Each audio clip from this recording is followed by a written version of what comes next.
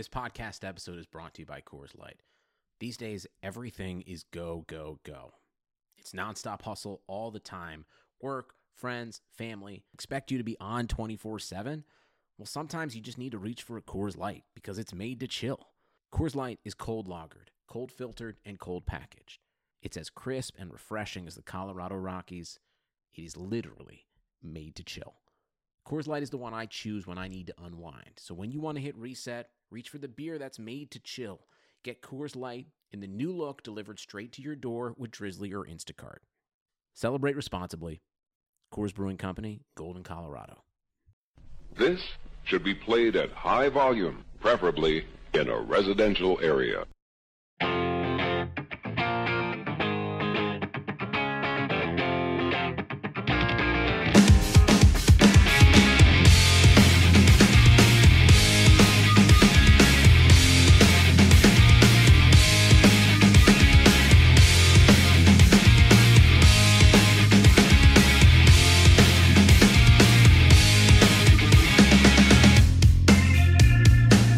What's up, guys? Welcome to the first edition of the Patreon exclusive Top Rope Nation Classic Show. I'm your host, Ryan Drosty, joined here by Justin Joint and Kyle Ross. And we're here with a special look back at 1991's WWF SummerSlam event. This is going to be something that we're doing here on the Top Rope Nation podcast exclusively for Patreon supporters. So if you go to www.patreon.com/topropenation, you can check out how you can support the show, get access to exclusive content like the classic show, like Top Rope Nation Free For All, and special live video casts of our weekly flagship show, Top Rope Nation.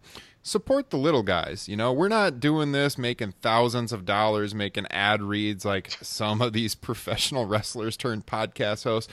We're your everyday fans who I think do a pretty good job breaking down professional wrestling, whether it's nostalgia or the current product. So if you want to show your appreciation to us, support us rather than those guys making big bucks.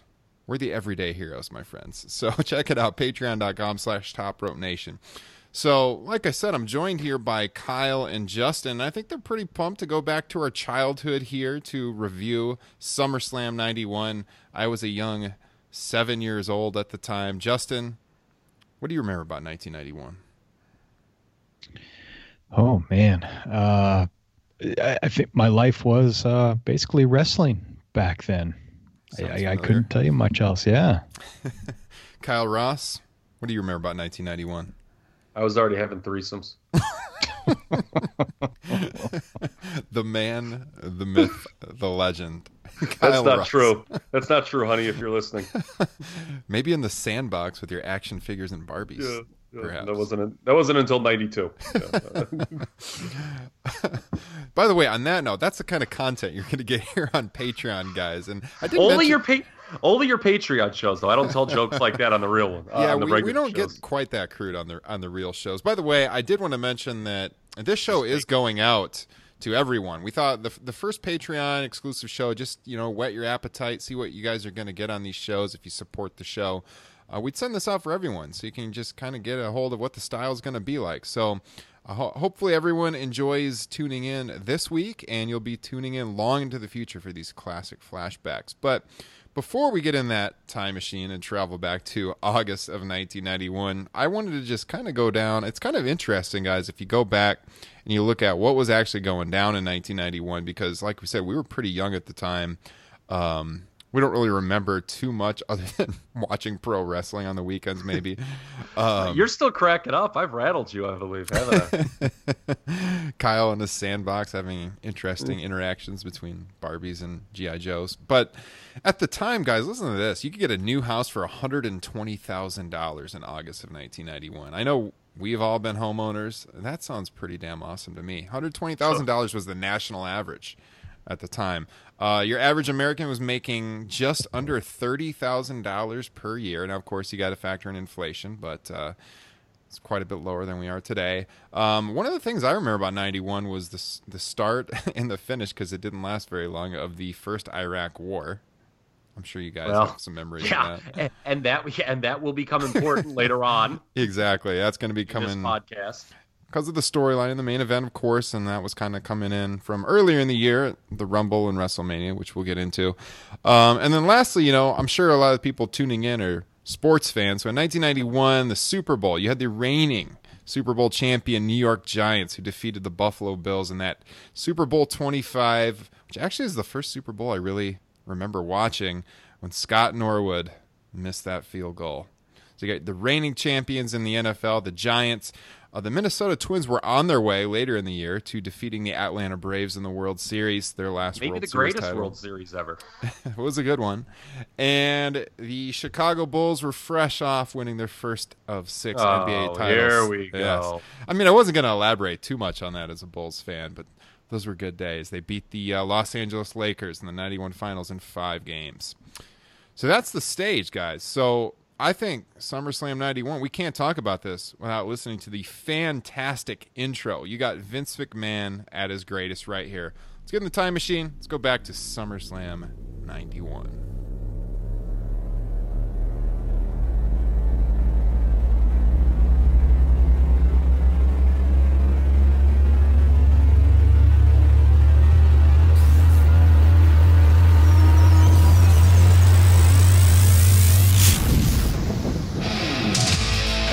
Summertime, and the living is anything but easy, because it's time for SummerSlam.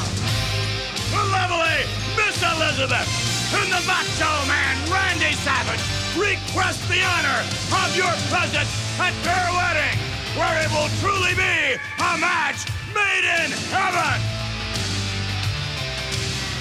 And then nuptials turn to napalm in a match made in hell.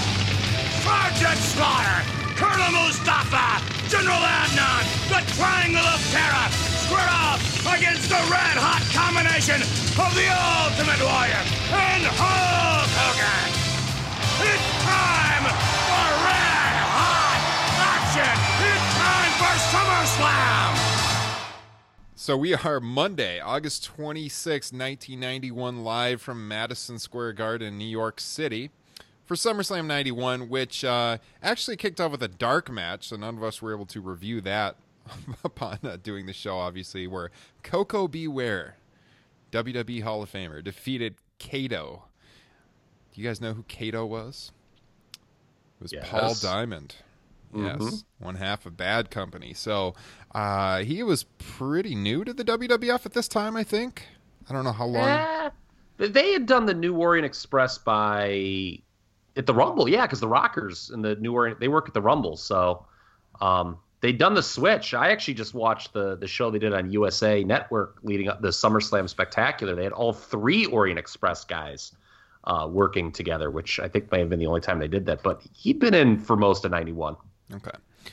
So as the show kicks off after the intro that you guys just heard, I think it's fair to say, just from rewatching this in the preceding days, that most of the matches with the best work was like on the front half of the show, as far as ring work quality goes. Would you guys agree, Justin? Yes. Yeah, totally. Yeah, just between the first 2 matches, actually. Yeah, I mean, SummerSlam 91 is definitely not a great show as far as match quality goes, but it's a pretty easy watch. I felt like most of the matches are pretty short. Actually, just looking down the card here, nothing outside of that Brett Perfect match goes over 13 minutes or so. So it is a pretty easy watch to go back and go through. And by the way, when we were trying to decide which show to review for this first classic show, we did put a poll up on the @TopRopeNation Twitter account. You guys wanted SummerSlam out of, I think I put up choices of the Great American Bash, King of the Ring, some other summer shows, and you guys picked SummerSlam. So this is the one we chose. That first match, we had the British Bulldog, Davey Boy Smith, Ricky Steamboat, with his fire-breathing gimmick, where he made that fantastic entrance, and the Texas Tornado, Kerry Von Erich, taking on Power and Glory, Hercules and Paul Roma, and the Warlord. Kyle Ross, what did you think of this match? It's okay. I don't think they, other than that SummerSlam Spectacular, so the guys who wrestled the Orient Express on that show that I watched were Dragon, Bulldog, and Tornado. And I think that was when they first announced this, because I watched the last Event Center or the SummerSlam report with Gene Okerlund. This wasn't even announced the week before on TV. Interesting. Yeah, so that was kind of interesting. There's not much to this. Two things, though, that you note right away. One, hot MSG crowd for the show. And two, the Monsoon, Piper, Heenan trio is very, very entertaining throughout the show. Starting here, I mean, the back and forth between Piper and Heenan is great, with, like, you know, Monsoon playing the elder statesman. You know, it's really funny. I would say commentary wise, this is one of my favorite shows in WWE history. It's really interesting you say that, because when I was researching for this show, I found a pretty divisive commentary on what people thought of Roddy Piper on commentary. What did you think, Justin? Do you like Piper on commentary here? You know, it's interesting you guys bring that up, because it's still today my one mutant power is that I completely block out commentary. In fact, in my notes for this show, I only have one line that jumped out at me that I had to write down. Otherwise, like, even in today's product back then, I can't really concentrate on the commentary. I'm too much into the match.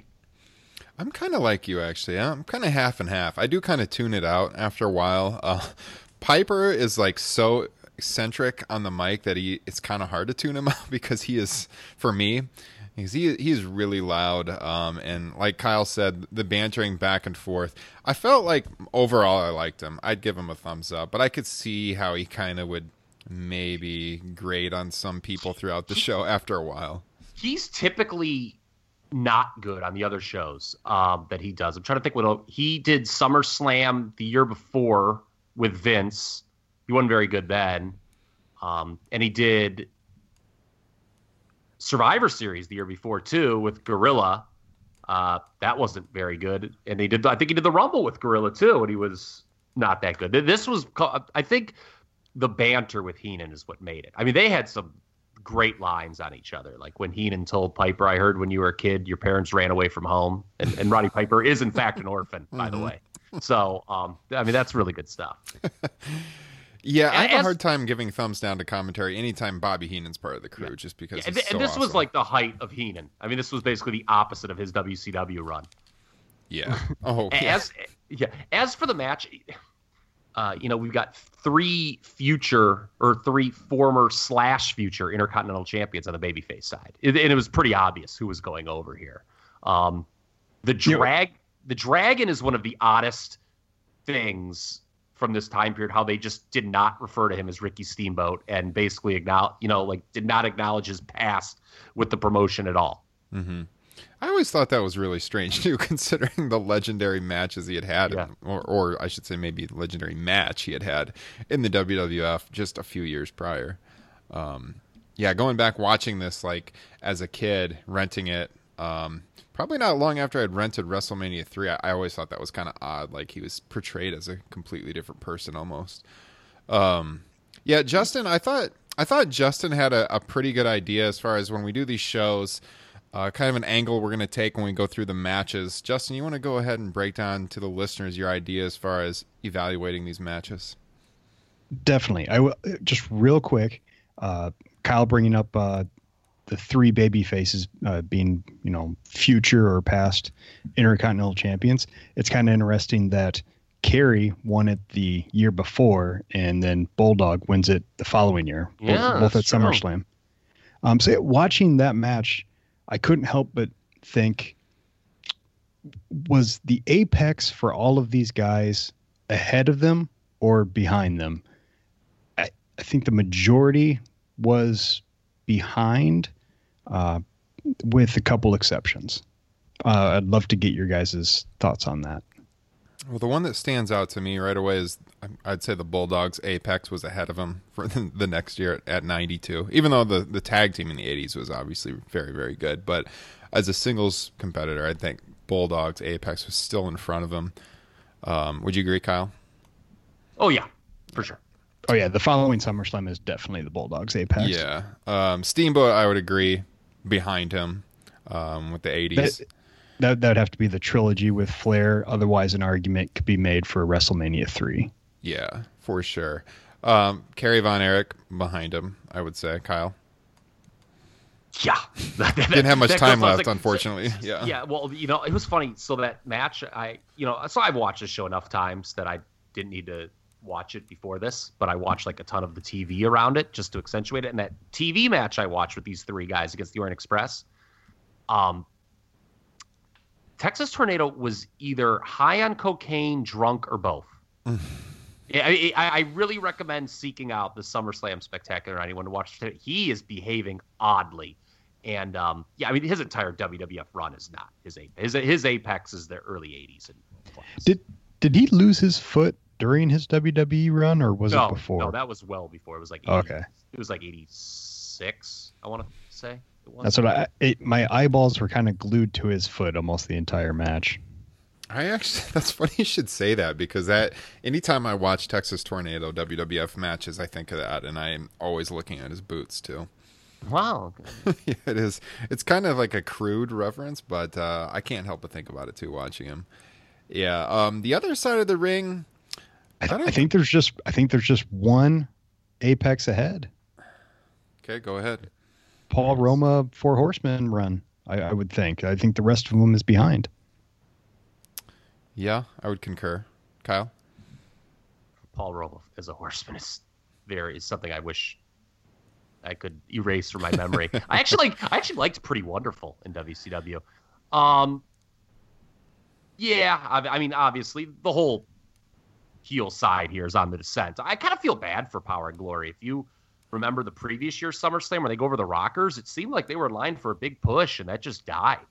Mm-hmm. And they were like a nothing act here, and the Warlord was never any good as a single.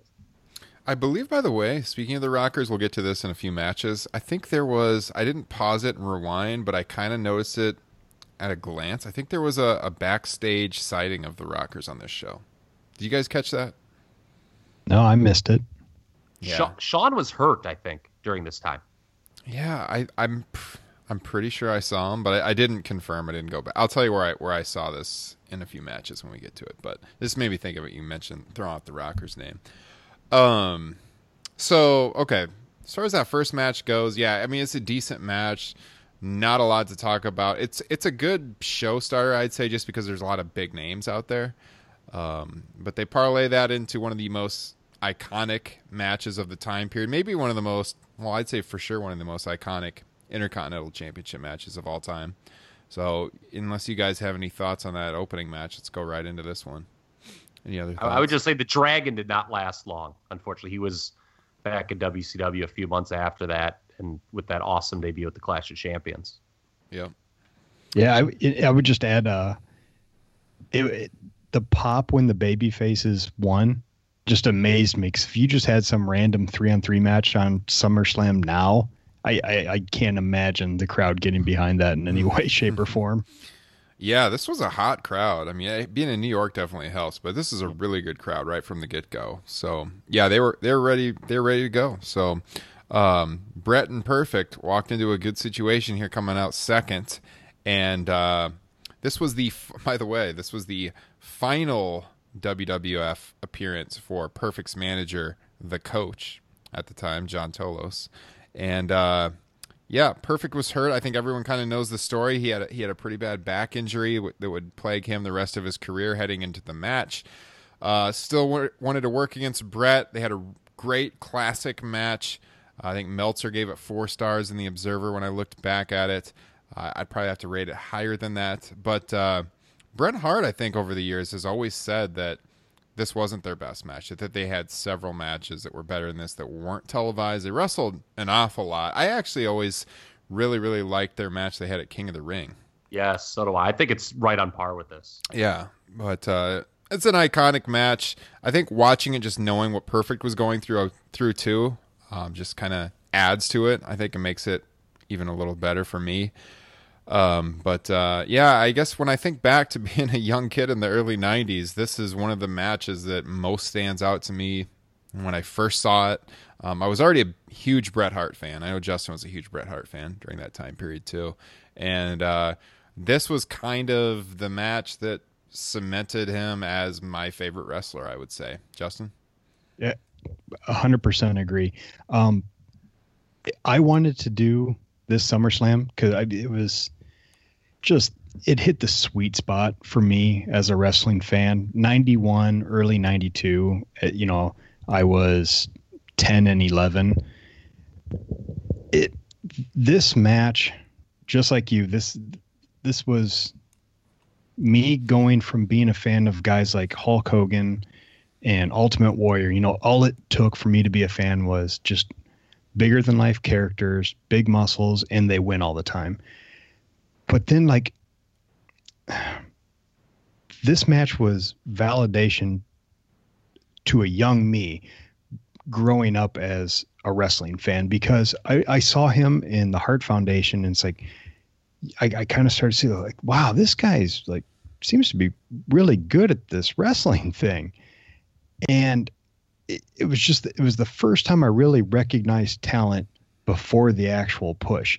So when he won that Intercontinental title, I felt like I won that Intercontinental title, not only because I was a fan, obviously, you know, like he looked cool, you know, the black and pink or whatever, but it was just a really cool moment for a young wrestling fan, Justin Joyne, who just,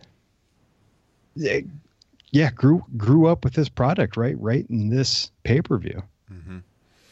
Yeah, pretty much. Yeah, I echo those sentiments. Thinking back to this match, Justin, it's no surprise we became such close friends when we met, reflecting on this period of wrestling, because, I'm right there with you. This was transitional for me. Yeah, there's just so much iconic stuff about this match. You know, like, to me, if we want to go to the Apex thing, I think this is Apex Mr. Perfect. Obviously, Apex Bret Hart is in the future, but this is the launching point for that. You know, Bret tearing apart his ring gear was just terrific, and all the stuff at the end with his parents, it just, this was incredible. What do you think, Kyle? Well, emotionally, I don't think I have nearly the feelings that you guys do towards this. It's a great match. I think what's unique about this, particularly for the time period, is that it was such a hot match, despite the fact there was no program or build for this at all on television. This was not a feud going into SummerSlam. Perfect was feuding with Davey Boy on TV. I actually still have the WWF magazine in my basement where he, you know, it was talking about Perfect and Davey. I remember watching the SummerSlam report when this was announced. I'm like, oh, that's odd. You know, Perfect and Bret have had no issue on television. I think other than like a couple of inset interviews, there was no interaction between the two. And that's very rare for this time period of WWF. And the fact that they were able to pull off what they did is certainly a mark in both guys' favor. Yeah. Considering all that, because they're literally, I mean, it was kind of correct. And the fact that Bret was as over as he was, I mean, he had just started his singles run after Mania. And this is obviously, you know, his first big singles win. He didn't really have a feud going into this. He worked Ted DiBiase on a Saturday Night's Main Event, worked the Barbarian, but it's a real testament to just him as a performer, how into it, you know, how into him the crowd was.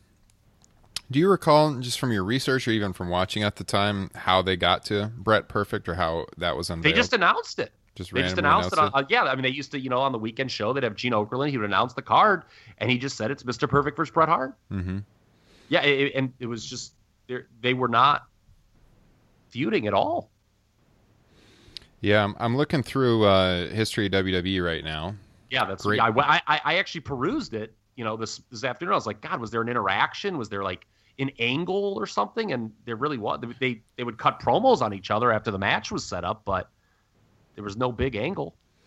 Yeah, I'm just scrolling down through the year 91, and you got Perfect working with like Piper for most of the first couple months of the year, Boss Man, Tito Santana, and then it looks, I'm around like April or so, he started working with Bret at house shows.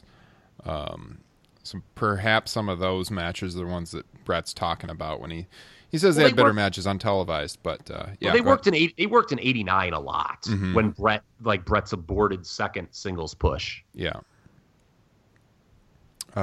So there was this is kind of odd because this never really bothered me watching this as a kid, but looking back at it with a different pair of eyes, I think it's a valid criticism, but yeah, it appears the referee, who, if I recall, was Hebner, calls for the bell like really early when Brett locks in the sharpshooter. I don't think it ever really bothered me as a kid because honestly, this is one of the best sharpshooters Bret Hart ever put on in his career. Like, he really cranks it back on him. But the ref is running a call for the bell like before he cranks it in. Yeah, no, I thought the same thing because I remember I was a constant buyer of the WWE magazine back then, and I remember there's a photo of him really cranking in that sharpshooter, and it's so iconic. And then watching, I was kind of jarred by. I mean, he had that thing in for like a second max before the ref called for the bell. Yeah, he like turns him over because, as you guys all know, Perfect like drops the leg on the groin area, goes for it a second time. Brett catches the leg, turns him over, wraps his arms around his legs, and then starts cranking back on the sharpshooter. It's slightly different than he would usually apply it, where Brett usually put the hold on with his left leg through the legs, but he does it like more like the Scorpion Deathlock here, where his right leg's between the legs, and the way he's got Perfect's legs crossed is a little different than he would normally do it. But right as he crosses the legs and he gets up onto his own feet and he just starts leaning back, the referee's called for the bell. And then after the bell rings is when he really cranks it back. I mean, that could be a case of Perfect's back. Like, he may have told the ref, I don't really want to be in this very long. Brett didn't get that conversation because, man, he turns that back like harder than he typically would, I think. I mean, the quick submission kind of puts over the hold, I think. That was a Meltzer thing he wrote in the Observer. I saw that, and you're right. As a kid, I didn't really notice that. It is a quick when I read, I was like, yeah, it is kind of a quick sub, but I didn't think it was a huge deal. Yeah, here's the line from the Observer. September 6, 1991 Observer. Meltzer writes, the match was slightly better than 4 stars, but after all those near falls, when it looked as though one was going to have to do something spectacular to win, the actual finish was ridiculous because the guy gave up the second the hold was on without even pretending to struggle, which is the only negative thing about the match. I guess that's why I gave it 4 instead of like a 4.5. Yeah, I'm going to go after Meltzer a little bit with that comment, just because it's from him and knowing some ratings that he has for other matches. So the Shawn Michaels Kurt Angle match from WrestleMania, right? Yeah. He gave that 4 3/4. Okay. If you criticize this for being like too quick of a sub, what about how ridiculously long Shawn Michaels is in that ankle lock for that match? Yeah. Why is that not like? I mean, it's preposterous. He's like in it for like a fucking hour before he taps out. So like, to me, it works both ways, and I just don't think Dave's applying that fairly, quite frankly. Speaking of applying something correctly, we did have Lord Alfred Hayes on this show. And I left when Justin mentioned Brett's parrots and how great it was. I was especially when Lord Al pulled that mic away in 2 seconds. You talk about a quick sub, Lord Alfred. What was quicker, the ref calling for the bell or Lord Alfred Hayes calling? I'll throw it back to you, Gino. Well, what I was going to say is Lord Alfred Hayes, who is also well known for exposing himself backstage around this time period, if I do recall reading that once or twice. When he wasn't exposing himself backstage, he was doing interviews with wrestlers' families out in the arena. And he's there with Stu and Helen right by the entranceway, and he's like, "Excuse me, Mr. Hart, can I get a comment?" And he's like really hanging on his arm, and Brett comes up and gives his mom a hug, and Stu starts to talk, and he immediately pulls the microphone away from him. And he's like, all right. Just completely ends it. It's a really bizarre. Go back and watch it if you haven't seen it. Maybe I'll pull the audio for the podcast here. But it's a very bizarre interaction between Stu Hart and Lord Alfred Hayes. We've got ourselves a new World Wrestling Federation Intercontinental Champ. Hey, let's go to Alfred. Thank you, Gorilla. I'm standing here with Stu Hart. who's the father of the newly crowned champion. He is absolutely a god with excitement. Excuse me, Mr. Hart, could I have a word with you? Well, here is the champion himself being hugged by his father. This is a highly emotional scene. Look at Stu Hart. He's practically close to tears. So I was just listening to a different podcast. They had the famous Jerry Lawler in the stands at the Manhattan Center with Stu and Helen in '93. yeah. It may have been for the best that Lord Al pulled that mic away quick, because Stu Hart was not The Rock. Needless to say. Unless he was down in the dungeon telling someone to have some discipline as he smacked the shit out of him. Yeah. As heard on Wrestling with Shadows. As I scrolled back here on History WWE, I believe I found the first match in '91 Bret and Perfect wrestled, which looks like it was in Providence, Rhode Island on April 26th in front of 6,000 fans. They didn't wrestle a lot, though, did they? Because I looked through, and it was mostly Davey Boy that Perfect was working. Yeah, April 26th. The next night in Rochester, New York, they worked. The night after that in Orlando. Jesus, that is so that is some crazy scheduling. They went from Providence, Rhode Island, Rochester, New York, to Orlando, Florida, where they wrestled again. The routing was an issue. They did not get that tour stuff figured out till years later. Yeah. And then in early May, he goes to work in Davey Boy. So they had Bret and Perfect had 3 matches there at the end of April. And as I scroll, I'm not seeing any other matches between Bret and Perfect, at least in the spring. So, yeah, they probably worked for sure a lot more in '89 than they did here. So, yeah, Davey Boy all through May. Go ahead. Yeah, there's some good. You can find the stuff those '89 matches on YouTube pretty easily. There's one from Wheeling, West Virginia that I think is the best of the lot. I think not as good as this one or the King of the Ring match, but it's pretty good. I think there's one where it might be on Bret's DVD set actually. I think there's an '89 match. There's somewhere. I know they've officially released one. I'm pretty sure. Yeah, I think it was on the first Bret one with the documentary. Yeah. I think it was from Toronto. That was a Toronto one, I think, from earlier in the year, if I remember correctly. Yeah. I could be mistaken though. Yeah, Perfect's working Kerry Von Erich and Bulldog throughout May. It looks like from scrolling down on the page. So my WWF magazine says, "Is the Bulldog better than Perfection?"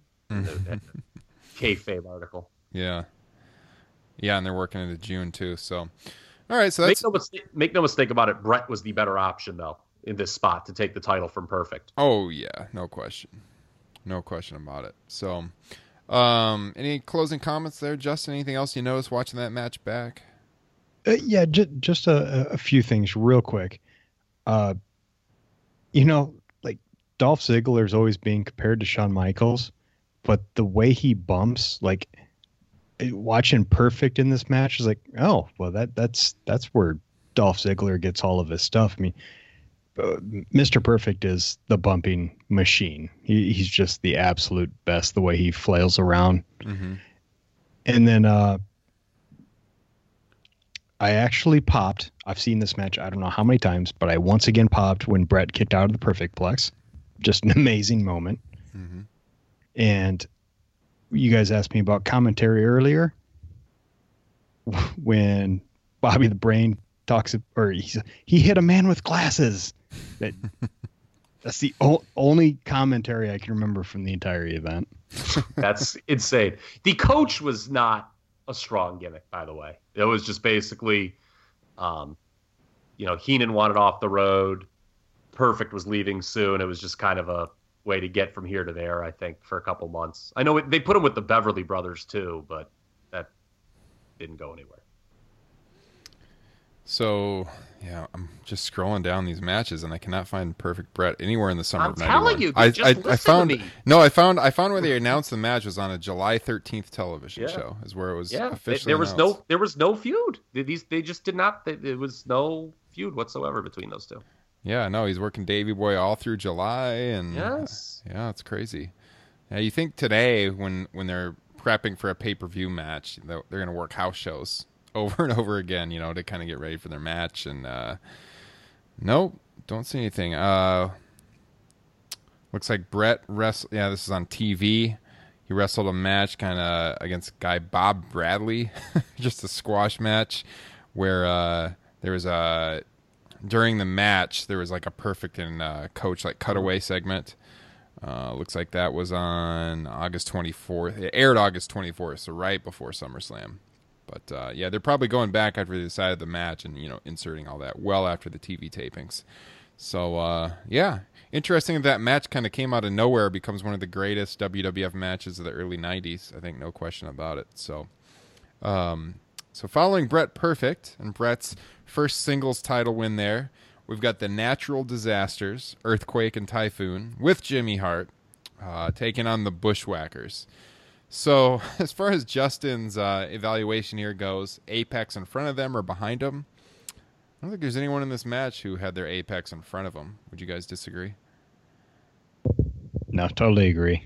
I don't know if Fred Ottman ever had an Apex or what that would be. Aww. Yeah, I think the Bushwhackers obviously was years and years before this.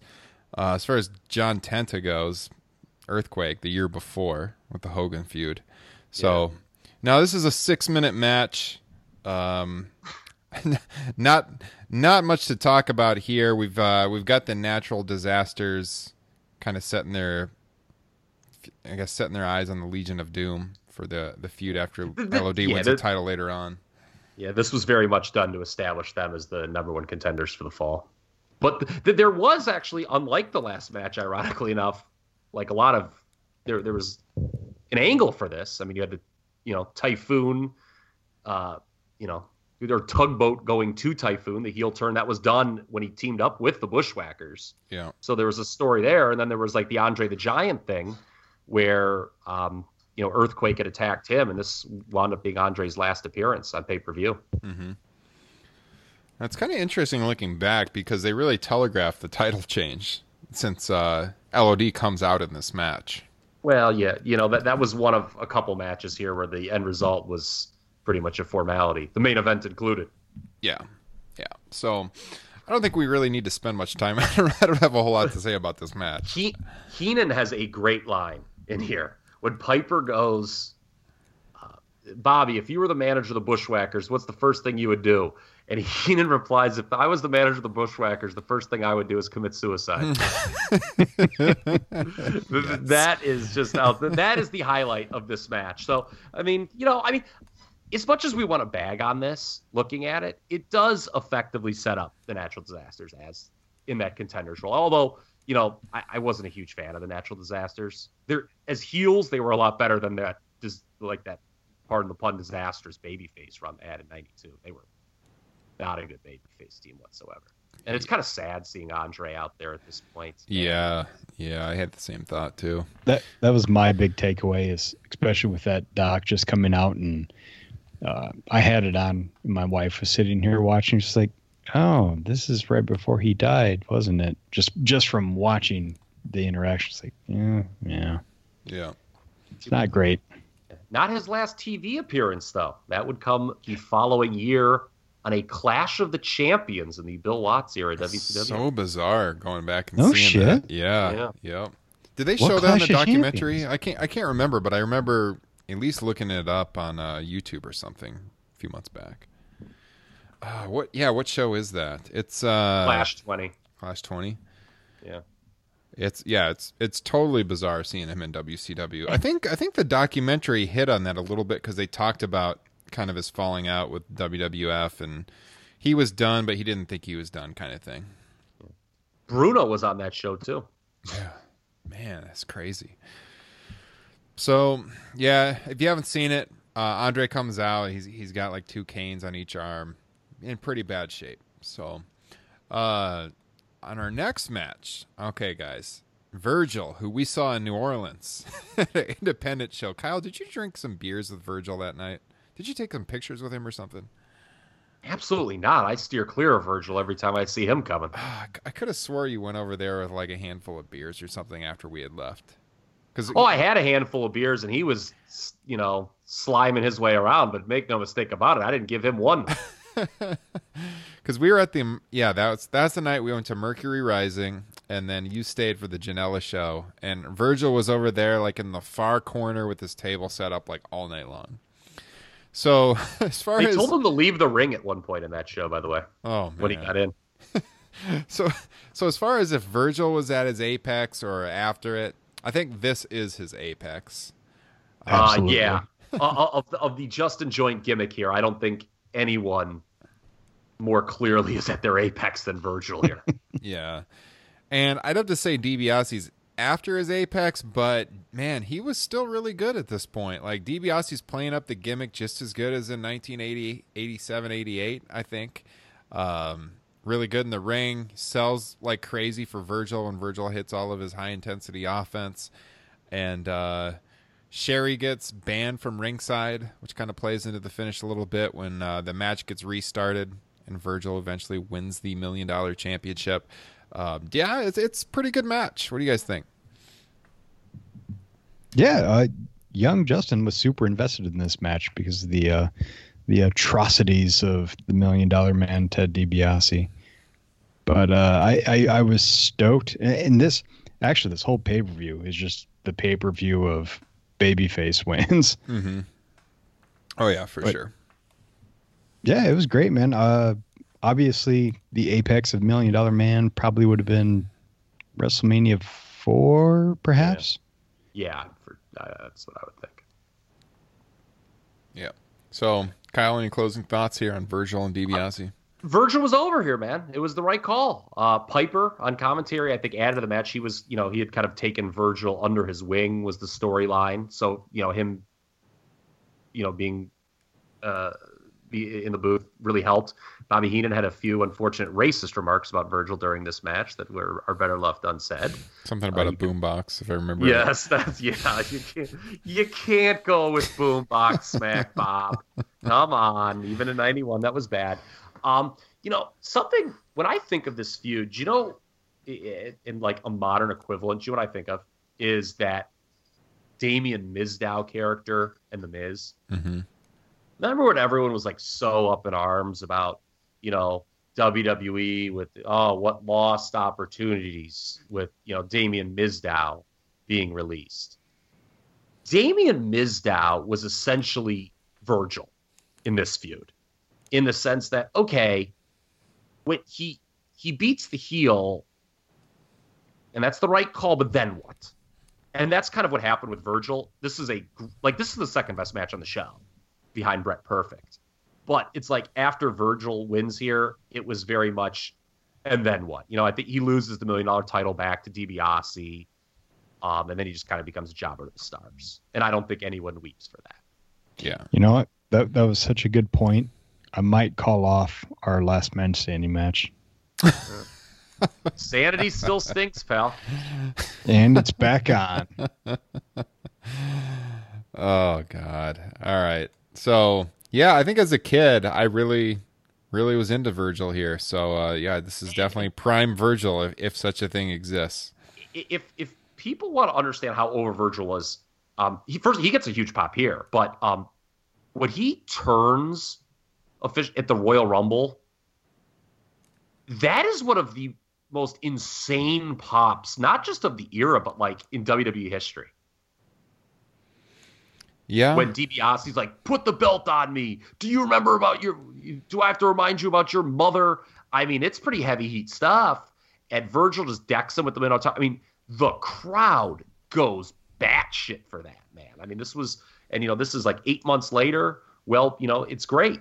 Virgil, the former bodyguard, wins DiBiase's prized possession. It's great storytelling.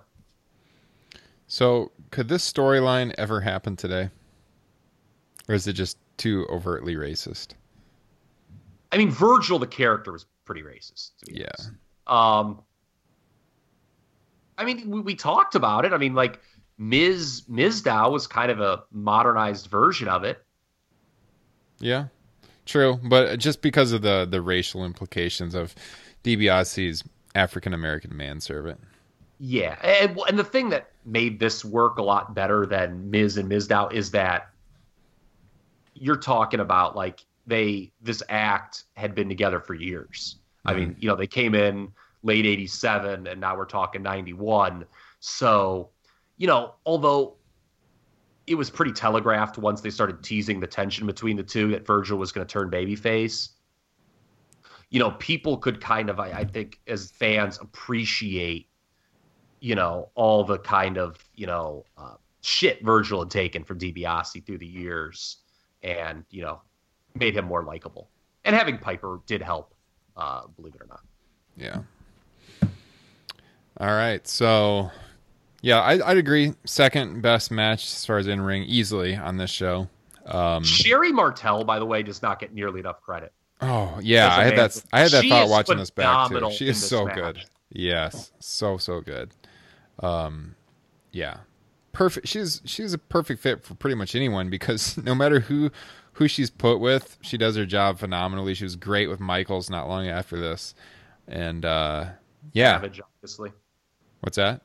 Savage before this. Yeah, and Savage before this. So, all right. The Jailhouse match. The Big Boss Man and the Mountie. So this is the match. I just sent you guys a picture on your phones if you want to check it out. I just, while we were talking about that, I loaded up the show on the WWE Network and took a snapshot.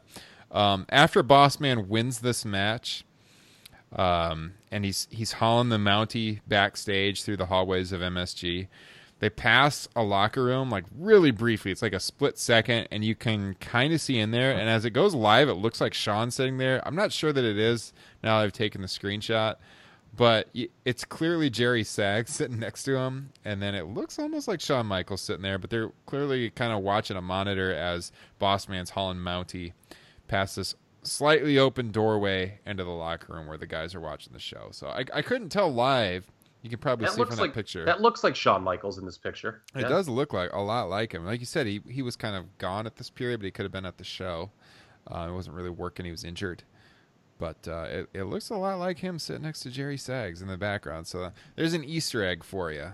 If you check it out, you'd have to pause really quickly, but it's right as they're heading down after the match through the locker room. They pass an open doorway, and you can see some of the wrestlers watching the show.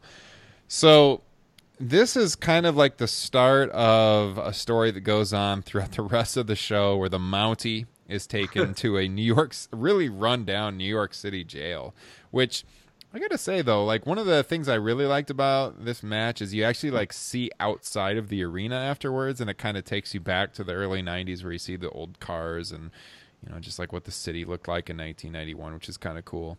But not much of a match. A little over 9 minutes long. Boss Man wins the match. The Mountie goes. He gets fingerprinted.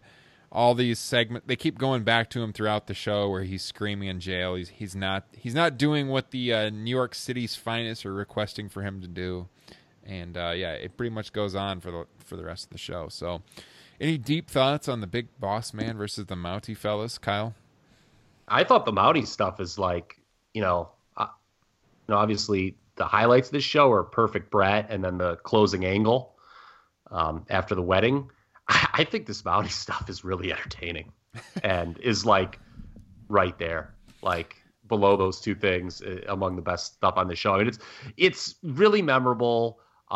There's again some stuff that has not aged well. The guy coming on to him in the jail cell towards the end of the show is not something you would put on television in 2018. But Jacques Rougeau was very, very good in this role. And the match itself really was kind of just shockingly one-sided. We're talking about apexes here. I think you could make an argument this is pretty close to the Big Boss Man's apex, at least in the ring. I mean, he was in good shape here, and super over. Yeah, I agree. Like I was really taken aback by how, relatively speaking, how skinny he was in this match. I mean, he was not very large.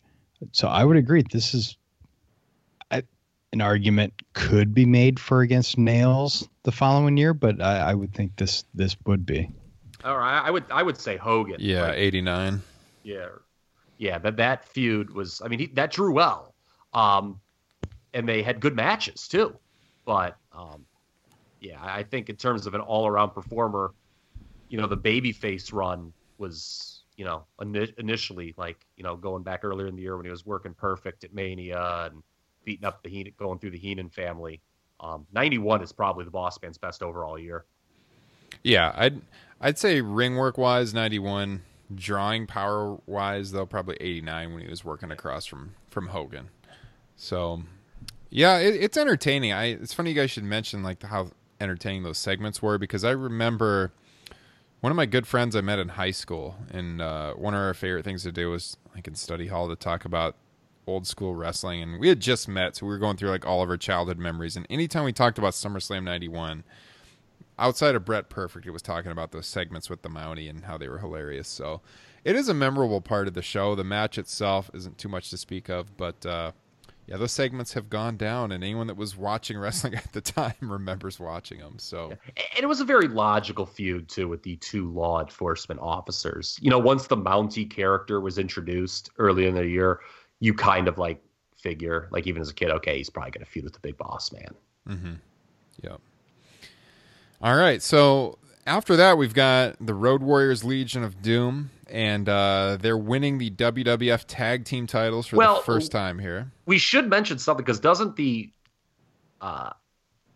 Bobby Heenan gold belt segment air? Oh, yes, that's where this was, right before this. Yeah. Yes.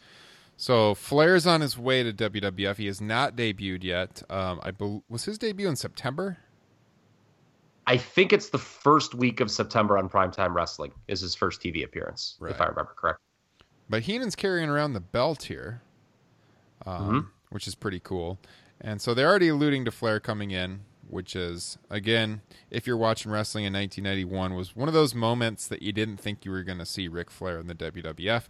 Probably shouldn't have seen it if WCW wasn't so spectacularly inept at the time to let Flair go to WWF over this conflict they had over the title belt and everything. So Flair shows up in the fall, and but they're building that up here just a few weeks prior to his actual arrival. So that's also a memorable part. Yeah, thanks for pointing that out, of SummerSlam 91. And Heenan had brought the belt out on TV before this. Like, the big thing here was he was going to confront Hulk Hogan, who wasn't shown, so I'm not sure if it was even Hulk Hogan in the segment. It was Bobby Heenan goes to the locker room during an intermission filled with interview segments there. And, Heenan goes, "I'd like to challenge you on behalf of the real world champion, Ric Flair," and the door shuts in his face. But yeah, this was a big deal, even if it wasn't. There's an argument. Meltzer is one of the guys who really makes it that this was not done as well as it could have been over the weeks and months, that Flair, wasn't treated as big a deal as he should have been as an out. They had him teaming up with guys, and so they just had him as just another guy, in other words, by Survivor Series, as opposed to an outsider. And they never did the match. At least on TV, they did it at the house shows, but they never did it on TV. Yeah, that would actually be a really good topic for a future classic show. Is just Flair versus Hogan. We could just talk about their entire feud and what happened in WWF, what didn't happen in WWF, and then in WCW. But it's funny that it was viewed as this disappointment at the box office in the fall of '91, and. They went to Hogan Sid, obviously, for Mania. And also the issue was Hogan was leaving, too. So they could not have Hulk Hogan beat Ric Flair at WrestleMania.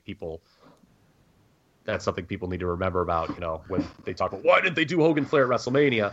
Well, it's because Hulk Hogan could not beat Ric Flair in that spot to win the title because he was leaving. I mean, they essentially felt like they'd done the match all over the country in most of the biggest markets, if I remember right. And there was the question of drawing power, but also that like everyone had already seen it. Yeah. So, and they did briefly announce Hogan Flair. Yes. At the press conference for WrestleMania. Yes, setting up the Sid turn. Yes. Yeah. So we'll get to Sid coming in here in a little bit, but it should be noted that this is Heenan actually carrying around the real WCW world title at the time. This was before the lawsuit and when they started using the WWF tag team title that they blurred on television. This is the real deal. This is the big old belt that he's shown carrying around. So I know for me as a kid, seeing that belt come up on the WWF television was pretty crazy. Justin, any memories of that? I completely missed that. Completely missed it. Yeah, it was crazy. So they're already setting that up here in the dream match that people didn't think they'd ever see, Hogan and Flair, and many people didn't see it unless you lived in one of those markets where you did the live shows, at least until Bash at the Beach when Hogan came in WCW. Yeah, and it's funny, and then WWF considered it disappointing, and then 3 years later WCW does it, and it kind of turns everything around. Yeah. So Legion of Doom here becomes the first tag team to win the NWA, AWA, and WWF tag team title belts with their victory and over only the Nasty Boys. And the only seeing as team the AWA had been folded. Yeah, so not going to happen anymore. And so this kind of cemented them as arguably the most decorated tag team of the 80s and early 90s. Super over response here from the crowd in New York, as expected. Jimmy Hart's out there yet again in the show to manage the Nasty Boys. The helmet that he wore gets played into the finish here before I think Sags took the Doomsday device for the victory for LOD. And so, while the match isn't much to speak of, it's 7 minutes and 45 seconds. It is kind of a pivotal moment for LOD to get the WWF tag team titles because they had been so associated with NWA, AWA, of course, but then NWA into WCW, that them coming over to the WWF and winning the top prize was kind of a huge moment because if you grew up in the 80s, they were like a huge symbol of the rival company. So, Kyle, thoughts? Yeah, it's kind of crazy. We just talked about Ric Flair, LOD, and then a little bit from now we're going to talk about Sid. A lot of the big names migrating up north there. The result here was an obvious formality. Like, I'm 11 years old, and there was not a doubt in my mind LOD was going over here. And it wasn't like one of those things like, oh, they're going to win because they would never let the Little Doomers down. It was like, come on, who the fuck thinks the Nasty Boys are going to win this match? Something else, too, this is a no DQ, no countout match, and it is incredibly weak for that stip. Other than the helmet, I don't think there's anything that plays into a no DQ, no countout. I mean, this, it would be borderline offensive to even put this in the same category as the brawls the Nasty Boys had in WCW. Yeah, for sure. They were such a weird signing, too, for Vince. I don't know if you guys know that story. Like, the year before, they had a kick-ass match with the Steiners at Halloween Havoc. But WCW, being WCW, did not have them under a long-term deal. So Vince signs them because he can. And I guess he kind of, because he did that, felt justified. Like, he felt he had to justify that by putting the tag titles on them. Because, earlier I mentioned Power and Glory. The Rockers were the best team in the company at that time, I thought. Never got a shot with the titles. So, the Nasties, to me, just kind of felt like, I don't know, they didn't really deserve, they weren't over enough, I don't think, at any point to really justify getting the titles. I think it was just a deal that Vince signed them and felt that he had to do it. And, there was just no argument to keep the belts on him at this point. And, LOD was very over. So, yeah. Go to that. It's pretty crazy thinking back. We were mentioning Shawn Michaels a second ago on the Rockers that they did that title change at the TV taping, but the ropes broke against the Hart Foundation, and then so they couldn't air that on TV. And then they had made the decision to put the belts on them, and then they just never did. Why did they go back and do it anyways? At a different taping. It kind of coincided with them bringing the Nasty Boys in. I think Vince just changed his mind and he didn't fire Jim Neidhart. And they're just like, all right, we'll just keep it on the Hearts and they'll lose to the Nasty Boys at WrestleMania. Yeah. Is what it was. So, yeah, the tag team picture was this was kind of not quite the end, but very close to the end of, the golden era of, WF tag teams. Because by 92, it was pretty sparse. Yeah. I think we mentioned Brett's first DVD set. I think that match might be on that set, which has a lot of good rare matches, but... either on that or the Shawn one, I can't remember. Yeah, it's on one of them, but the title change, that didn't air. The top rope breaks in the match. So the Rockers beat the Hart Foundation for the titles. They celebrate and everything, but then the match never airs, so it's not recognized. So they never won the WWF Tag Team titles as far as the record books go. That was one of those things that if you read the PWI almanacs, you thought you were really cool for knowing in the 90s. Oh, did you know the Rockers won this match and they were the tag team champions, but like it never like was recognized. Yeah. I think that might have been where I actually heard that the first time too. Funny enough that you say that. Yeah, like one of those trivia notes. You felt like you knew more than all your friends. Yeah. So, LOD with the titles. We've got. This is really funny here. So, in the Observer, and it kind of jives with what we said in our text thread the other night, guys. We've got Greg the Human Intermission Valentine, as Dave Meltzer put it in the Observer 91. Taking on IRS, probably, I'd say the worst match in this card. You guys concur? Yep. 7 minutes and 7 seconds, which is probably about 7 minutes and 4 seconds too long. IRS beats Greg Valentine with the inside cradle in a singles match that is not much to speak of, and it's just kind of killing time before we get to the main event. Any thoughts that anyone wants to throw out before we get to Hogan and Warrior? This match is so inconsequential to me that I skipped it, and I want to go in reverse because I just have a couple things to go back to LOD on. One, when they got into the ring and they threw their shoulder pads and it just stuck into the ring mat. I don't know if any of you guys noticed that. I did not. I have to go back and look at that. And Apex, LOD, and Nasty Boys. Completely forgot that. I am failing as a host tonight. Just completely failing. I'd say LOD is after their Apex. I'd have to go with the 80s for sure. Okay. Yeah. What do you think, Justin? For me personally, as a fan, this was the Apex because I did not watch any of their previous stuff. Nasty Boys, I would definitely say like 91 in general is their Apex. Yeah, I'd say the Nasty Boys are, for me, would be slightly after their Apex here, but this is around the time when they probably hit it for sure. As far as LOD goes, I wasn't old enough to really see what they did in the 80s, so I'm just judging by going back and seeing it years later that I would I'd have to rate the 80s though in NWA as their Apex. Kyle? I mean, if you see them come out one time to Iron Man in Crockett, I mean, it's just like I'll be honest, like I hate their WWF run, to be honest with you. As a kid, I loved the WWF run, and like if you ask me this now, I'd be like, if you asked me in 91 or 92, I'd be like, oh yeah, they're at their best ever for sure. Like I had heard of LOD, but I hadn't seen them much because, like I said, I wasn't old enough before that. But going back, yeah, with hindsight and having seen the 80s footage now, oh man, yeah, the 80s was when LOD was at their height for sure. And then for the Nasty Boys, to me, their height was the feud with Cactus and the Partners in '94 in WCW. They're another team too that just was way better in WCW than WWF. I mentioned that Steiner Brothers match. That's definitely a recommendation for me that people should check out. Halloween Havoc 90 got him signed basically for this run from Vince, and then the Slamboree 94 match against Cactus Jack and Kevin Sullivan is like one of my favorite matches ever. Mm-hmm.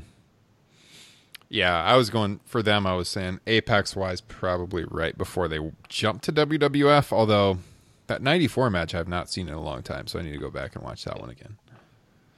So, all right, IRS and Valentine. What about the Apexes for them here? I think I'd have to say both are after their Apex here. I think I'd have to go back to, for IRS, probably the Varsity Club. I don't know. What would you guys say? Even his work in Florida, I guess. He's just a very bland singles. Or with Barry in the U.S. Express. Yeah. He's a very bland singles work, and there's few things in life as bad as babyface Greg Valentine. I love Greg Valentine in the early '80s, like '83 to '86, but holy shit! Can I ask you a very, very serious question, Kyle? Would you rather watch singles IRS or a Donald Trump rally? Oh, singles IRS. So there are things worse, but not many. Yeah. I mean, God, it was just like abdominal stretch after abdominal stretch. It felt like in IRS singles matches. He's another guy who had jumped from WCW, by the way, within the previous year. He had the Michael Wall Street gimmick. Yes. And then he decided to be IRS. Mm-hmm. There you go. Okay, Justin, you just sent me some. Is this a picture of the shoulder pads? Correct. That's what I figured it was. I saw my phone flash and I saw it was Justin and Kyle thread. I'm like, this has to be something from the LO. Oh my God, they are. They're completely upside down. Yeah. And that's crazy because like one of the big criticisms of LOD in WWF was like, they kind of had like the cartoonish shoulder pads. They had the rubber spikes as opposed to, they looked a lot more badass kind of in Crockett. But yeah, it's kind of funny that they're just sticking there. Yeah. I don't know. Are they sticking in, or did he just get it to flip upside down and it's like, and it's kind of like a coffee table? You just threw it perfect. It sticks. It stays there. Yeah, I don't know. Are those actual steel spikes on those shoulder pads? On this show, I don't remember watching it actually. I've heard they're made out of adamantium. I'm not sure I know what that is. Okay, that's a nerdy X-Men reference. Yeah. Yeah, it's hard to tell from that picture, but that is pretty crazy because if they're not sticking, he threw it just perfectly for those shoulder pads to be right there. This is at the 1 hour and 40 minute and 52 second timestamp if you want to check out what we're talking about, SummerSlam 91. So... yeah, this IRS Valentine match is so inconsequential that we're going back and talking about LOD. So not much to talk about here. IRS wins the match. So if there's anything you've been staying tuned for since Heart Perfect, it's definitely this main event situation where the Ultimate Warrior has this conflict with Vince McMahon around the time of this show. And, basically got a pink slip right after the show, if I recall correctly. I know, Kyle, you went back and did some research on this. I know I'm going to go to you in a second here to get all the details, but I know the gist of it is he wanted more money. He wanted like the Hogan schedule. I believe he wanted better travel accommodations, and he kind of held up Vince for money on his WrestleMania payoff. Vince agreed. He works SummerSlam, thinks he's getting everything he asked for in his contract, and then right after the show, McMahon gave him a letter and basically fired him or put him on suspension, I should say, because if he would have fired him, then he could have went right to WCW or pretty quickly went to WCW. So I think he was just suspended. But Kyle, you want to go ahead with that? Yeah, not seen again until WrestleMania 8. Yeah, you pretty much hit it. It's funny, the Warrior here. The demands were, I'm always for the worker in these disputes, not the owner, but of the company. But in this case, the Warrior's demands were ridiculous, that he was kind of demanding a Hogan-type deal. He's clearly a second banana to Hogan in this match. He had just not long ago failed as the world champion, and there was certainly no rational mind would think that they should be going back to the Ultimate Warrior as the champion anytime soon. Yeah. So those demands are kind of crazy, in my opinion. I don't think his disappearance, so I looked at the TV too after this, and I'm trying to, if you guys want to think back when you were a kid, it wasn't touched on WWE TV. Like after the show, he's just not mentioned anymore. And I'm trying to remember if I realized that or when I realized that. Like maybe I realized it at like Survivor Series, when they have everybody work the show. I'm like, okay, Ultimate Warrior's not on this show. And I definitely was like fired up when he returned at WrestleMania 8 as a kid. But like, I'm trying to think when I realized, hey, what happened to the Ultimate Warrior? Because it's not like they went on TV the following week and said, the Ultimate Warrior is gone forever. They just didn't, they stopped talking about him. Mm-hmm. Didn't they, we talked about earlier about how Brett Perfect kind of came out of nowhere. Did this match kind of come out of nowhere with Warrior and Hogan teaming? Because Warrior had been setting up this feud, like everyone's seen the segments with like Jake Roberts, yes, where he was supposedly training him to the dark side so he could go back and get the Undertaker, who had locked him in the casket, and then like that wasn't really followed up upon because of Warrior's pink slip he got, or suspension, or whatever you want to call it. So yeah, Warrior and Jake was supposed to be a fall feud. Yeah, the official Jake turn only happened a couple weeks before this show. And I've got some kind of thoughts on that here in a minute. But the Warrior was, when I said second banana, I mean, he was kind of a throw in here. You can make the argument, well, he has the revenge for losing the title to Slaughter at the Royal Rumble. So I guess it makes sense. And if Hogan needs a partner, the Warrior's kind of a logical choice. Mm-hmm. But yeah, it felt, I always thought, what had, because that I mean, again, we go back to our childhood, things we remember. I mean, who doesn't remember the Warrior Taker casket angle? Oh, that was yeah. That was like the big post-Mania angle when that happened. I mean, they just replayed that thing to death as they should have. And it was kind of odd that wasn't, they didn't do anything with that on this show. Now, they had worked body bag matches around the house show loop, obviously. I always had this idea, and maybe, I mentioned earlier, it was maybe a little late in the game to have Roberts in this match, but what if they had done, for this match made in hell, Hogan Warrior against Slaughter, Roberts, and Taker? Like, that would have been like kind of a cool, and where Roberts and Taker are the only two men evil enough to team up with the Turncoat.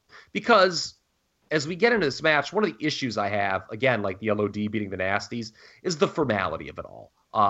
The Hogan Slaughter thing was running on fumes by this point. And again, even as a 10, 11-year-old kid, I'm sitting there, I'm like, there is a 0% chance the Slaughter team wins here. Mm-hmm. Yeah. I think the fact that Gulf War didn't last very long, unfortunately for WWF, kind of hurt them, because they went all in on that Slaughter storyline with that, and then like the situation was pretty much over, but they kept it going for months. It hurt in the sense that, okay, the heat was like kind of molten during when the war was actually going on. Like, I believe on the Pritchard show, he said that they declared war, the U.S. declared war the night Slaughter beat Warrior for the title. Well, they didn't technically, if I'm going to be put on my historian. Okay. Well, cap, I mean, they didn't Bruce declare Pritchard, war. Bruce Pritchard. So, okay, again, let's consider the source.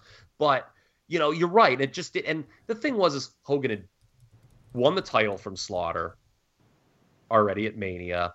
They ramped it up a little bit. They did the fireball angle backstage. They bring, Colonel Mustafa, who all of a sudden, the Iron Sheik all of a sudden now loves Iraq, which was odd. And again, like the Dragon, we've got to sit, McMahon, I think there was like one acknowledgement. Okay, this man was previously Iron Sheik and the guy Hogan beat for his first WWF title. But it was just so odd to the Iranian is now an Iraqi. It's kind of offensive. Yeah. And much like the whole Sergeant Slaughter angle, which I think we should talk about. To me, it's something that's actually undergone a bit of a positive critical reappraisal in the last several years. I mean, Hogan and Slaughter have a kick-ass match at MSG in June. But it's a Desert Storm match. I recommend people check that out. But to me, any good that came of this feud is canceled out by the negative press that WWF got from exploiting a war. Mm-hmm. I just think, I get that they needed new heels at the end of 1990. They tried getting Ric Flair then. He didn't jump. But exploiting a real-life war is not a good idea, and it left a bad taste in a lot of people's mouths. Yeah. I got to point out here, because I looked up the date of Rumble. Pritchard is slightly wrong, because the Rumble happened on January 19th. And I know when the Iraq War started for the U.S. because it was my birthday, January 17th, so 2 days earlier. So it's 2 days after the U.S. started the war with Iraq. Imagine that. Imagine that. Bruce Pritchard telling a story to make his side look better. I'm stunned. Yeah, it's 2 days after the U.S. started the war with Iraq that the Rumble aired with all of that. I got to tell you, as a kid, I didn't really get who this General Adnan was. And pretty interesting. So I guess he actually went to school with Saddam Hussein. Yes. And so he actually does have the real Iraqi connection there, and they call him the Iraqi Sheik. Had been a wrestler for a long, long time, and an actual acquaintance of the American enemy, Saddam Hussein. So that I thought was interesting. I didn't really know that until I started doing research for this show. So yeah, as the story goes, earlier in the year they were supposedly, as McMahon and WWF or WWE claims at the time now, they had to cancel WrestleMania being at the Coliseum in Los Angeles because of security threats, When in fact, I think most people believe the real reason is the advanced ticket sales were very low. And so they moved to the smaller Sports Coliseum in Los Angeles where they had WrestleMania, and that was like the war was still fresh. It was actually, the war was like just ending, if I remember right, around the time of Mania 7 with Slaughter and Hogan. But yeah, here we are 5 months later, and they're still doing that. And like Kyle mentioned, they had a good match, Hogan and Slaughter, in June. But the Iraq USA situation at this point was not really front page news anymore. Yeah, the feud was running. This was just a blow off, obviously, before Ric Flair comes in. Yeah. So, you know, I don't know. I think they knew it too, that this was running on fumes, because the whole thing with Sid Justice coming in as the special ref was probably the most intriguing element. They tried, is he going to favor either side? You know, what does justice will be served mean? You know, that's always kind of a trope for, okay, we know the feud itself is kind of dying down. We need to kind of bring in something else to juice it up. Yeah. No, I thought, I did think though, you know, looking back, and as a kid, I definitely felt like if you're going to put together an all-star team for the main event, you couldn't do any bigger than Warrior Hogan at the time. And the promotional shots they took of Warrior and like the American flag face paint with Hogan dressed up like a soldier were pretty cool. Not to buy too much into the propaganda, but those are pretty cool photos, hyping up the I think, if I remember right, that shot's like on the back of the Coliseum video, which I have somewhere in my storage. I can't remember. Yeah, I'm pretty sure that's on the back of the Coliseum video. But Warrior's out there not knowing he's about to get a letter from Vince McMahon dated the very same day of August of 1991 that he's getting his pink slip. So this was his hurrah until WrestleMania 8 the following spring. Yeah. Hogan, by the way, in the pre-match promo, continuously leaves Warrior hanging on fist bumps. That promo, I did write that down too, watching it. What an awkward promo. If you watch, did Hogan know? That's what I took away from it. Like leaving him hanging. Like, I think Hogan knew what was going to happen. Yeah. If you watch, I mean, everyone knows that the Warriors promos were usually nonsense and didn't make a damn bit of sense. But if you watch Gene Okerlund's face in that promo, it's freaking hilarious. I'm watching him because you can see him in the frame like the whole time the Warrior's yelling out all his nonsense, and he's just giving him like the funniest look in the world. Like, what the hell is this guy talking about? And then at the end, Warrior and Hogan get like face to face as they're hyping up for the match, and the whole thing is just super awkward. But I guess I can see how little kids at the time like us thought it was cool. So yeah, it's the obvious blow off situation, and I did think the ending was a little weird. Like, why did Hogan need to use the powder / salt? Yeah, well, typical cheating babyface Hulk Hogan from that time period. I mean, yeah. Yeah. What did you think of this match, Justin? That my big takeaway was the Hogan having to cheat to win for some reason. Yeah, it makes no sense. Like, I went back and watched because I hadn't seen this match in years, just like you guys, and this was like the one that I really had to rewatch. And like I watch, and it happens so fast because it's like right after Warrior chases off the other guys to the back, and then it's like Hogan and Slaughter out there, and then all of a sudden, like, they go from Warrior running up the aisle back to Hogan, and he just throws the powder at him. Like, what the hell did he do that for? I don't know. I don't get it. I mean, it's in line with his entire character throughout his entire career. Is he was always doing that kind of shit. I mean, shocking, racist ass fucking Hulk Hogan is a heel. Well, that's actually an interesting segue because we mentioned Sid here, and as they go into the Sid Hogan feud at the Rumble and then going into WrestleMania, the crowds were cheering Sid, not Hogan. Yes.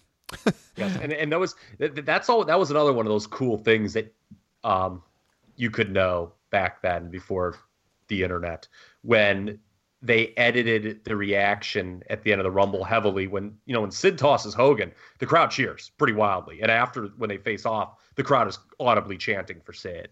And that is edited on WWE TV on subsequent showings. Yeah. And on the Coliseum video itself, it's edited. Yeah. So you'd have to get like the pay-per-view broadcast tape, which you could get back in the tape trading days to see the full reaction Sid was getting. The network now, it's the original. If you watch it on the network, it's the original. It's not edited anymore. No, it's not edited. No. Yeah. I think it was edited on a not on the actual, because I had it like dubbed. It wasn't the actual Rumble 92 where they changed it. I had the whatever the frickin' hideous one with Sean Mooney and Lord Alfred Hayes doing the Star Trek theme. Oh, Invasion 92. Yes. Yep. So they show it then, and it's like ridiculously edited on that video. Yeah. I think that's when they're talking about Coliseum video, it being edited. I think they're referring to that because I had the old Coliseum video dubbed, and it was very clearly people cheering for Sid.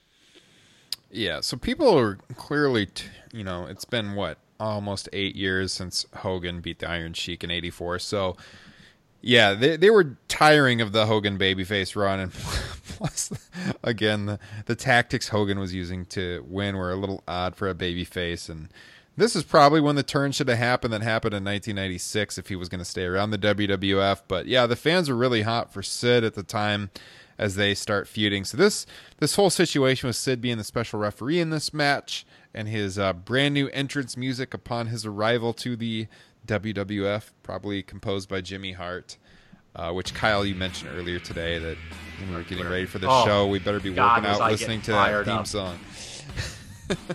Make sure you note this part of the podcast to play that music. 100% will play it in the background right now. Yeah, so Sid comes out, crowd loves him. How could you not like the guy at the time? We didn't know really any of the backstage stories about him at the time. Just, this is a big, jacked up dude. A lot of those hadn't happened. Huge. I mean, he was kind of a head case, yeah, but no more of a head case than, a lot of other guys in the industry at this time. I mean, this was before the scissors stuff had happened. So, Sid was another guy, again, like Flair. Even if you didn't watch WCW, you knew who Sid Vicious was and that he was a big deal. And they did a great job making him a big deal. Like every week on the TV, they would have, a baby face and a heel, both like putting him over. Like the Natural Disasters would be like, maybe Sid could be the third Natural Disaster. And then like Jim Duggan would be like, this is my kind of guy. So they were really trying to muddle the waters. Oh, is he going to be a baby face? Is he going to be a heel? Although, again, even as a kid, when he had the Justice nickname instead of Vicious, it kind of telegraphed that he was going to be a baby face, I think. Yeah, for sure.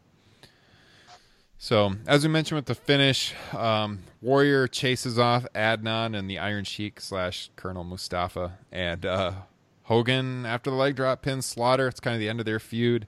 And, so Sid Justice comes back to the ring, and him and Hogan have this incredibly long pose down. Goes on way too long. That peeking is very silly. When, like, Sid, like, peeks out, his, like, head is, like, just out Sticks his big chin out in the curtain, and he's looking around. Yeah, it's funny. But yeah, they pose down. Crowd's into it though. And as far as apexes go, this could be an interesting one. So Hulk Hogan passed. Yep, definitely passed. Well, okay, wait, hold on. When was it? I'd probably have to go 87 to 88 ish. I would go even earlier, like 85 to 87. Yeah. I mean, like that general period. Yeah.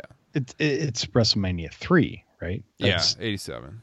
Okay. Yeah, WrestleMania 3. Yeah, if you wanted to identify it, yes, as one singular moment, yes, him slamming and beating on Giant is sort of. Yeah, Hogan's an interesting case though, because I would for sure always say the mid 80s there, but some people are going to say NWO because it gave new life to the business. Now as a performer, he wasn't as good, but yeah, it was a huge. There was a lot of bad though in that too. There was, yeah. Plus, all those people are morons. So.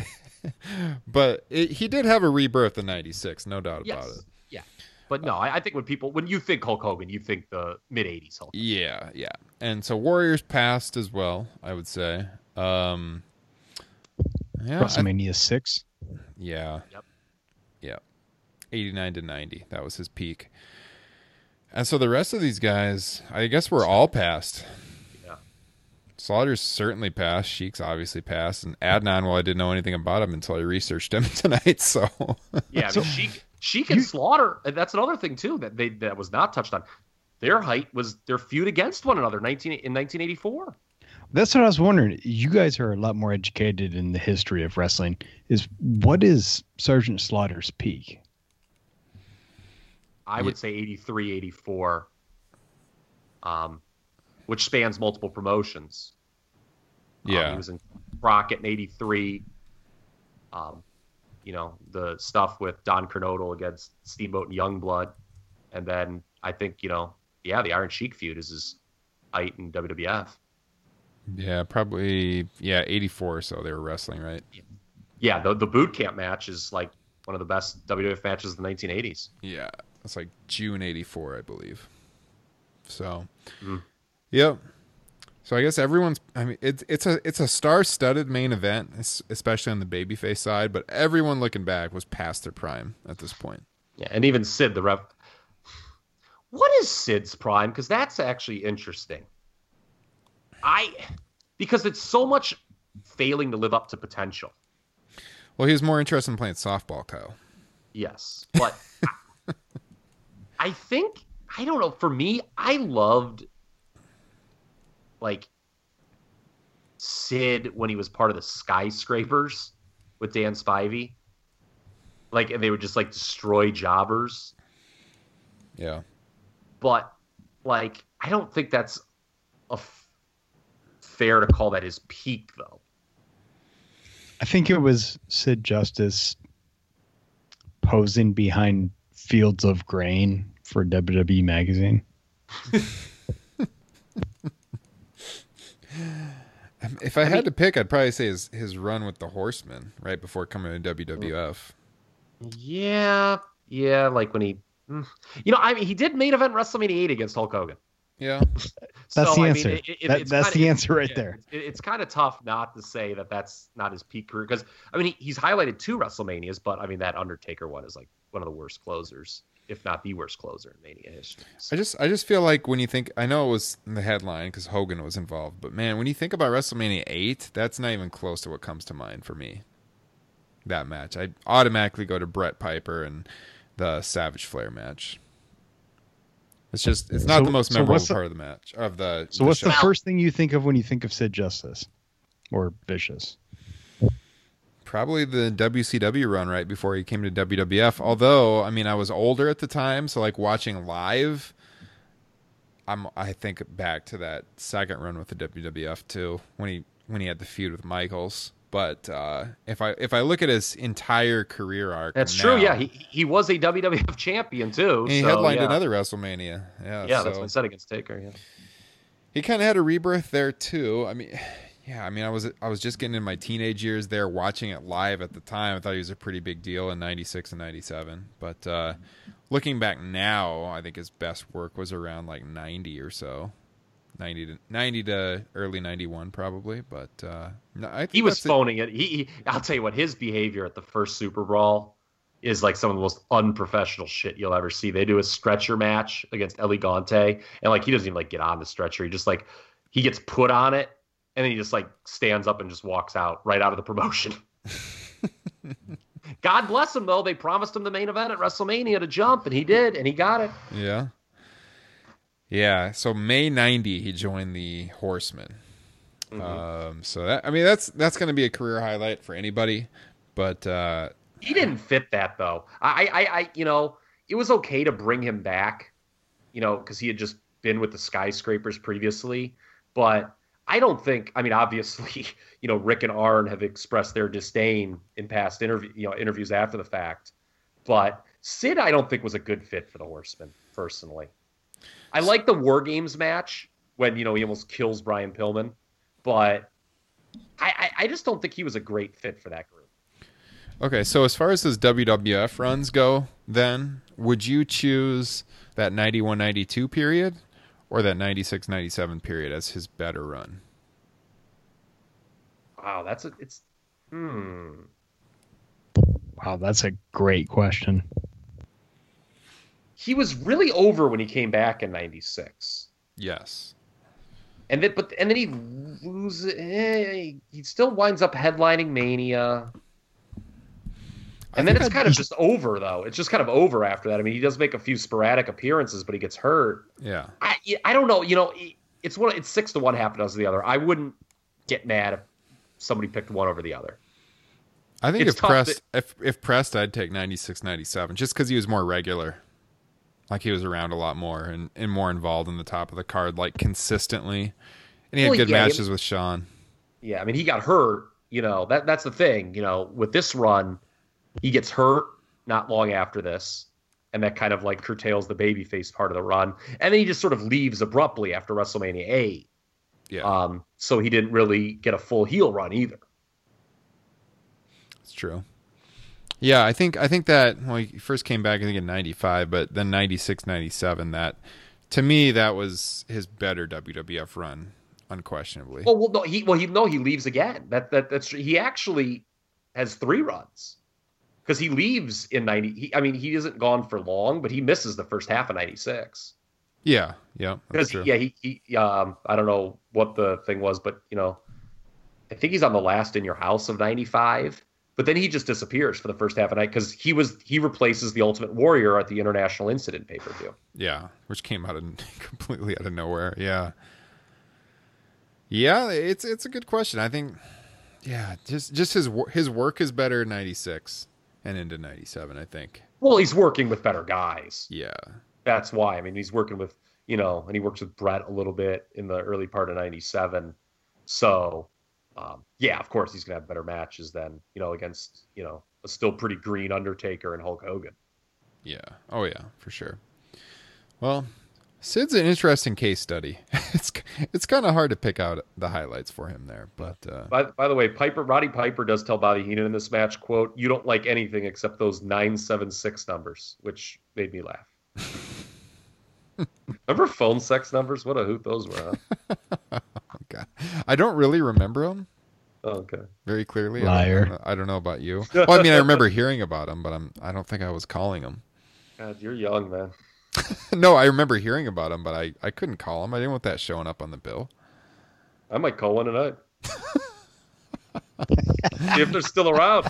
I was just gonna say, I doubt they're really around. Or isn't that just all online now? I'm gonna start fishing for one. I hope that's the only thing you're fishing for tonight. Yeah, tune into the next Patreon episode here and find out if Kyle made a successful phone sex call. Oh my God, off the rails. Oh, speaking of love and lust, let's get to this wedding. Now, I got to tell you, one of the first things I noticed watching this back on the WWE Network was that they edited that damn video before the wedding, because that was not the song that played on SummerSlam on the Coliseum video or the pay-per-view. They had some weird country song, but the original video, what was that song called? I don't know. It wasn't the one they have on the network, though. I looked it up earlier. Now I can't remember. That's right. Oh, God, I can't think what the name of the song is. It's kind of like a famous song. Yeah. Let me look. Randy Savage, Liz video, SummerSlam. It's called Together or something like that. I don't know. Together. And that is not on the. I don't know. For some reason. Oh, this is why I thought this was weird, because I looked it up earlier, and the one with the actual music video they have on the WWE YouTube page with the original song. So they've clearly either paid for the rights or have the rights. So I don't know why they switched it on the version that's on the network. But the version on the network is not the original song, and it's a really crappy song. Not that either are fantastic, but I remember seeing that one in '91 and later on the Coliseum, and it's kind of an iconic song for this whole storyline. Yeah, the original, I think they just kind of rhyme Together and Forever a lot. Yeah, I mean, it's not a great song, but it stood out to me. Yeah. Together. This is going to be playing in the background of this show right now, too. But it stood out to me right away because I'm like, what the hell is this song? And it was not the original. So I feel like I remember when I watched this the first couple times, I thought the wedding segment was way longer than it actually is. Because when you watch it on the show, I was pausing on the network once in a while because when I was watching this, I was getting ready to eat dinner and I had to come back to it. And it was oh, there's only 10 minutes left. they get the whole thing in really quickly, coming down the aisle, doing the ceremony, leaving, the celebration. It's very, very brief. And Meltzer wrote in the Observer at the time, and I did not notice this watching the show, but he said that like the crowd was just really filing out after that Hogan Warrior match, and WWF had to be scrambling because everyone was leaving the arena. But when I watched it on the network, it looks like that place is pretty full still. I did not see a lot of empty seats. Do you guys notice empty seats during this segment? Either of you, Justin? I don't know, but you may have been distracted by what I am assuming you were eating Taco John's. I wish I was, just so I could rub it into Kyle, but I was not. Damn it, man. To live in the upper Midwest. Although there is one like less than 2 miles from my house, Kyle, so I think I might have to go there tomorrow. Fuck it. So do I. Yeah, no, I was really looking for that because I looked back through the Observer before watching it just to see what Dave pointed out in 91 and to watch for on the show on this rewatch. And it's like, oh, talking about how everyone's leaving. And I did not see people leaving at all. And I did not notice empty seats anywhere. I mean, there may have been some. I mean, I'm not going to, you know, this isn't the podcast where we just yell fake news at Dave Meltzer. You know, that's I'll leave it up to, you know, Eric Bischoff for that. But, you know, it is kind of too odd. soon. It is kind of odd to just like end the show with a wedding, you know, and to be honest, it's actually been years since I've watched the actual wedding segment on this. You know, I just always get to the post-match angle, which I don't think the live crowd was shown. That was saved for syndication.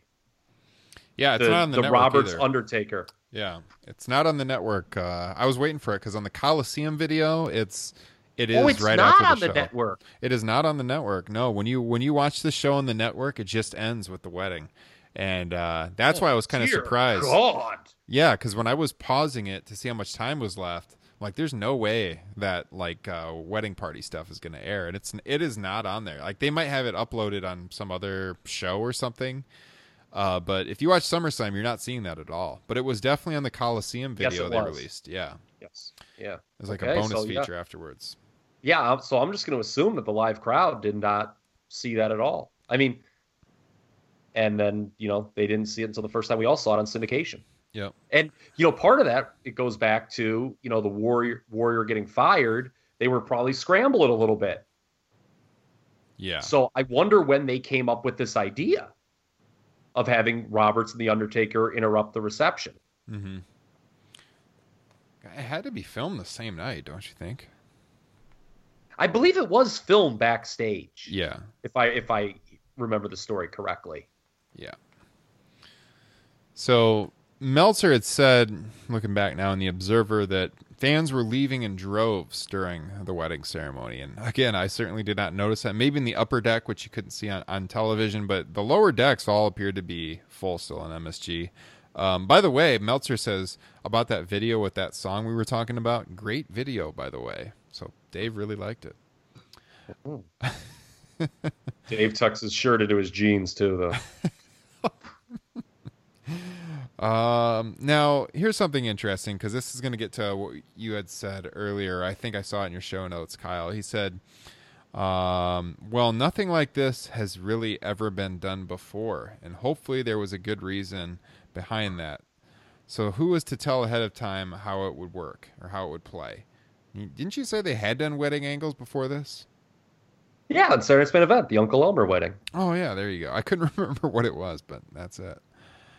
I guess Dave forgot about that one too. That was played a lot more for laughs than this was. Yeah.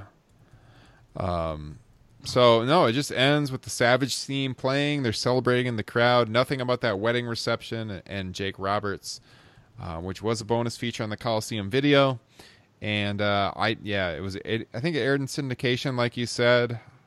It aired on the first Superstars and Challenge after this. So I think it was what they went right to. And, you know, I don't think anyone's going to argue that, you know, the Warriors firing kind of is a happy accident in the sense that it, you know, Savage Roberts is just much better than Warrior Roberts ever could have been. I mean, Warrior Roberts had those goofy vignettes, whereas Savage Roberts was very real, with like a wedding being interrupted, and was just infinitely better feud than what Roberts could have been. Yeah, the segment, that's one of the most like famous and memorable segments from my childhood during this period, is that snake gnawing on Savage's arm a couple months later. And I mean, the post match at the This Tuesday in Texas pay-per-view is just jaw-dropping. How awesome Jake Roberts is. Yeah. I mean, something again that you would not see on WWE TV is slapping a woman. But that is just incredible stuff at that show, and the whole feud is just remarkable. Yeah, the Cobra angle, Savage just being fired up to get reinstated. He has like a promo a couple weeks after this on Superstars, which is just one of his best promos of all time. And for those who haven't seen, I'm assuming most people have seen the post-show angle where Jake Roberts and The Undertaker interrupt the wedding reception and, lay out Randy Savage. There's the Cobra as the mysterious gift. Sid runs them off. I would call that actually the highlight. Brett Perfect's the obvious in-ring highlight of the show, but this is that's the co-highlight of the show, I guess, even though it didn't air to the live crowd. Yeah, mind-blowing it's not on the network broadcast. You'd have to seek it out somewhere else. It's on YouTube. I just looked it up, so you can see it that way if you've never seen it. So, yeah, that's SummerSlam 91. Anything we didn't get to you guys wrote down in your notes? As someone who's proposed, I wish that I had Vince McMahon and Roddy Piper being the peanut gallery during my proposal. Get down on your knees, Roddy Piper in the background. I don't think he's going to do it, Roddy. I don't think he's going to do it, Roddy. Oh, to be young again back in 1991, guys. Thanks for going back in the time machine with us. That was SummerSlam 91. We'll be coming back to you with another one of these Top Rope Nation classic shows. Like we said, this one was the free preview of what we're going to be doing. We love talking classic wrestling, going back to our childhood. We're going to look at past shows. We're going to look at past newsworthy events, years, maybe rebook some angles, get into all that kind of nerdy talk, which I'm sure if you're listening to this podcast, you love to hear. So those will all be Patreon exclusive. So patreon.com/Top Rope Nation if you want to get all the content. But yeah, it's SummerSlam 91. George H.W. Bush was the president. Dan Quayle was the vice president. Yeah, boy. And Hulk Hogan was still ruling the WWF. So on that note, we will catch you guys with our flagship podcast, Top Rope Nation, here in a couple of days to talk about the modern day WWE and what was going on 27 years after SummerSlam 91. We'll catch you guys then.